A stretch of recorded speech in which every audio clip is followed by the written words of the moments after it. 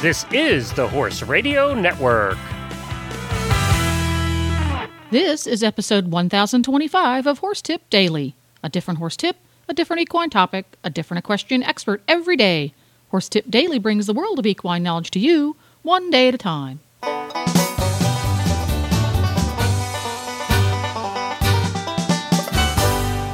Greetings, horse people. Coach Jen here, and thanks for tuning in to Horse Tip Daily. Today's tip is an excerpt from the Dressage Radio Show, where Reese and Phillip take on a list of habits for effective riders. This list happens to come from a dressage rider, but it sounds to me like this could be applied to just about anyone who sits on a horse. And we'll get right to our tip after this important message from EquestrianCollections.com. Well, once again, I'm here with Debbie from Equestrian Collections, and she's got the Equestrian Collections Product of the Week. Take it away, Debbie. This week I want to feature the Ovation Glitz helmet. And one of the reasons is we had, at my local horse club meeting not long ago, we had a vendor come in, and she brought some of these Glitz helmets and put them out on the table, and everybody in the meeting was just mesmerized. Everybody had to have one of these things. And I thought, I'll bet you our listeners would like to hear about them too, especially because, you know, this is a little bit different. It's not overpowering bling. It's some bling. It has a little stripe that comes down in the front, and they come in several colors. They come in pink and blue and silver. And let's see, and then I think they've got black and silver, black and pink, and teal. So they've got a couple of different colors that come. It's something that makes it a little bit different, that you can wear as schooling, or it's a kind of it's Ovation schooling helmet. You can also wear them in some competitions, and some you wouldn't want to, but for fun. And if you need another helmet, for instance, as your listeners know, I just came back from some major surgery, and I will hopefully be riding very soon. So the first thing I did was I bought one of these helmets because I thought this is going to get me back in the saddle really quickly, because it's that kind of thing. It would make a terrific gift, I think, especially like a Christmas gift, because it's got just a little bit of sparkle and bling on it. It fits like all the other Ovation helmets. Of course, it's all safety. You know, we have all the safety certifications, the ASTM certifications. Everything's clear and fine, and it fits just like their other helmets. Really comfortable. Not too much bling, just enough. So for it's an $89.96 for less than $90. I think it makes a great helmet and a superior gift. So when you go to EquestrianCollections.com, just look for the Ovation Glitz helmet. Thanks so much, Debbie. So, Philip, I saw this really cool thing online. I really try through Facebook to send articles that I feel like are really good articles, and I'll forward them along.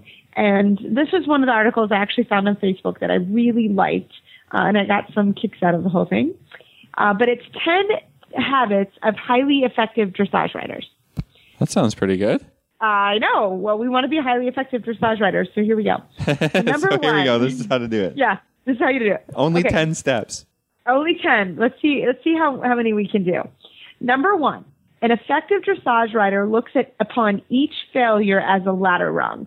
One step on and lift yourself up. Well, I mean, you can't be successful without having a ton of failures, right? That's right. What I tell people when I teach a lot. Don't be afraid to make a mistake. A mistake is teaching you just as much as success does. Sometimes even more, you know?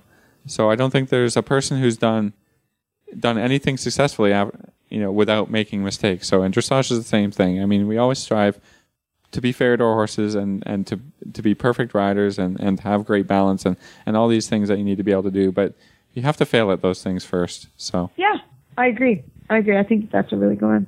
All right, let's go. Number two, an effective dressage rider leaves their personal issues on the ground, approaching each ride emotionally neutral. That's hard to do. I think that's almost impossible to do every single day, all the time.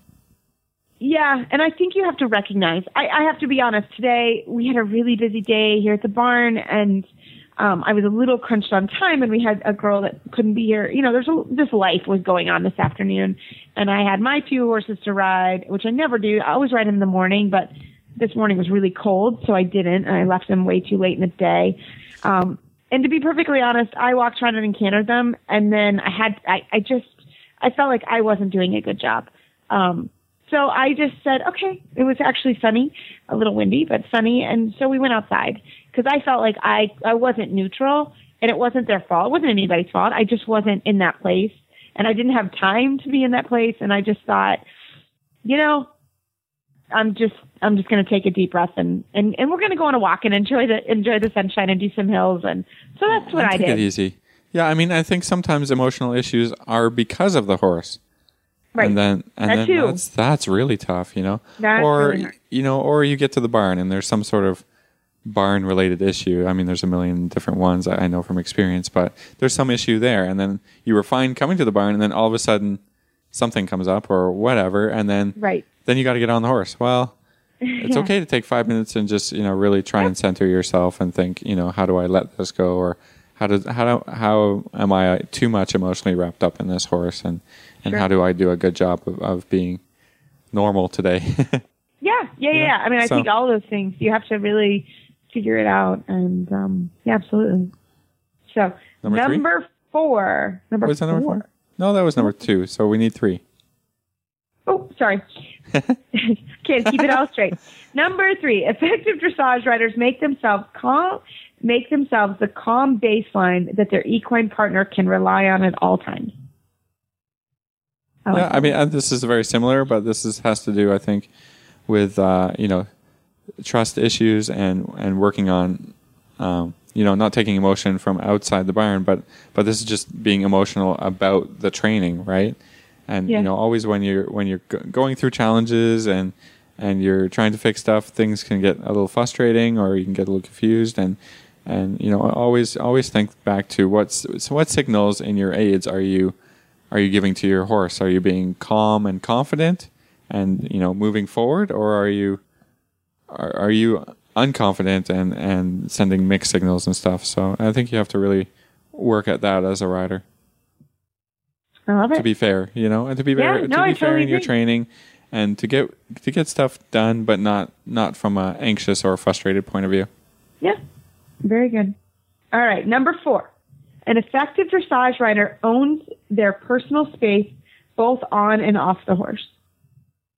So basically, you have to have good posture. You have to stay, you have to know.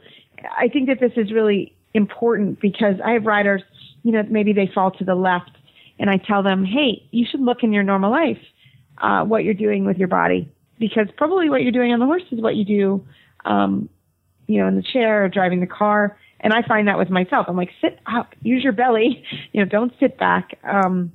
So I do find that with my own personal, how I sit and how I stand. I have to be very careful and cautious with my own posture. Yeah, I think being a strong, having a good, strong posture and sending positive but very, very leadership type of aids to your horse, So we talked about being calm, and now this is talking about being more in the confidence realm of things and owning what you're doing and owning your aids and owning your communication with the horse.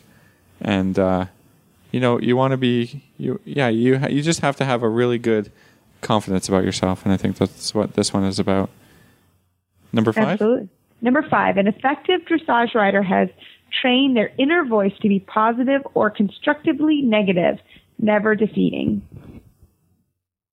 I think that's really important. This is really good. Otherwise, you're going to not have a very fun time. It just doesn't work. I think back to how am I fixing problems, or how am I riding my horse? I mean, all of us, I think, go back to maybe the last lesson they were given or whatever, and try and find your inner voice to be like your coaches. That you want a coach to be helpful to you and to lead you in the right direction. But not to put you down, and not to put what you're trying to do down. If you're not, if you're riding on your own and you're not getting it, I mean, it's don't think it's your fault. Don't think it's your horse's fault. It just takes a really long time to learn to ride well. Yes, Well, I don't think you ever That's all it is. learning. You got to go out there and stay positive and keep working at it, right? Yeah, we heard 2 international, Grand Prix riders and trainers say that they continually work on their seat over the weekend, and they still ride without stirrups, and they continuously working on their seat, and I think that that's pretty amazing. Yeah, I mean, look at the things that you have achieved. Every time you run into a problem, you got to go back and say, listen, I this other thing 3 weeks ago was really hard, and I was able to get through that, or I thought I could never do this or that, and look how far I've come. I can get through this if I just keep plugging away. I keep trying to get positive instruction and find ways to help me to be a better rider and to help my horse be a better dressage horse. So stay positive. Keep your inner voice positive. Don't tear yourself down. That's not going to help. No, it doesn't help. Mm-mm. All right, number 6. An effective dressage rider knows success happens one ride at a time, day in and day out, remaining consistent and realistic in their daily goals and expectations. And I love that. That's exactly what we were just talking about, wasn't it? Yep. I mean, it doesn't get better, all of a sudden. Sometimes we have these light bulb moments, but, most of the time it's in the theory of dressage, the light bulb moments, and then you have to spend 3 months working it out and actually doing it. Working it. It's important to understand, where you're going and what you're trying to do, and then you got to do it. And that takes dedication, lots and lots and lots of riding, lots and lots of hours. Yep. So. All right. Number 7, an effective dressage rider has the courage to be creative in the problem solving, the courage to go beyond the textbook and think independently. And below this is the training scale. Yeah. As long as you stick to the training scale, you can pretty much do whatever you want. Absolutely. And I think that that's really important to know is if you sort of have a systematic approach on how you're going to train, and that training scale, and you learn how it works, and you learn that's what trainers do is they work within that scale. Then I think that you'll be just fine. Yeah, I mean, you'll see if you go to clinics or you see a bunch of different people coaching. I mean, you can put the same rider, same horse in front of, 5 or 10 international trainers. They're all going to go after the training scale, but they might go at it a little bit in a different way. Suppleness problems are a huge one that can be fixed in a number of. Some people like shoulder in a little better. Some people like Travair a little better. Some people are using a lot of leg yield, but they're all going after the same thing. First establishing rhythm and relaxation, and then going to the suppleness. And there's a million ways to do that. So you can be creative in your own program, as long as you're sticking to these steps in the training scale. I think you can have success, and then you figure it out, and you think, oh wow, look, this really worked for me and my horse. Yeah, it's so smart. Exactly. All right, number 8. An effective dressage rider knows they must be an athlete in their own right before they expect their equine partner to be one. And I think we have talked about that a lot. We talk about this a lot, different ways to improve fitness and flexibility and, all the athletic parts about being a rider. Absolutely. I love it. Okay, number 9. An effective dressage rider knows there is only one direction to go, forward. I love it. When all else fails, I mean, they're built to run and speed and all of this, and that's what they love to do. And so if you're having real problems, I think the biggest solution is just go forward and let the horse enjoy his own movement and don't get stuck in it. You can refresh the horse's brain a little bit. You can get out of the arena, go for a gallop, stuff like this. This is a dressage thing, but people get so much into the control of the movement that they forget that the horse just loves to move, loves to run. I mean, you put them out in a big paddock, you see that in the horse, and that's their natural ability and their natural instincts, and use that sometimes, right? Absolutely. And number 10, an effective dressage rider works for their horse, not vice versa. So I think that's always something to remember. It's our fault. We buy them or we breed them or whatever, and then we stick them in a stall and we expect them to be in our program and do everything that we want them to do. But I think it's only fair to give them everything that they need to do the best job that they can. And when you do all the other 9 steps and being fair to the horse and being calm with the horse and giving him everything else, I think you'll have a really willing equine partner. Excellent. So this one was written by Nancy Cotting, and I found it online at Watapama. It was on Facebook, and I just shared it, and I really liked it. And I thought social media is awesome. Yeah, and I thought it was a really cool thing to reproduce, and I wanted to talk about it here on the show. Cool. So, thanks, Reese. Very cool. You're welcome.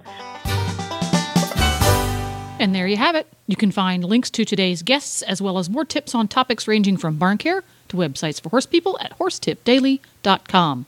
This podcast has been made possible through the generous support of equestriancollections.com and listeners like you.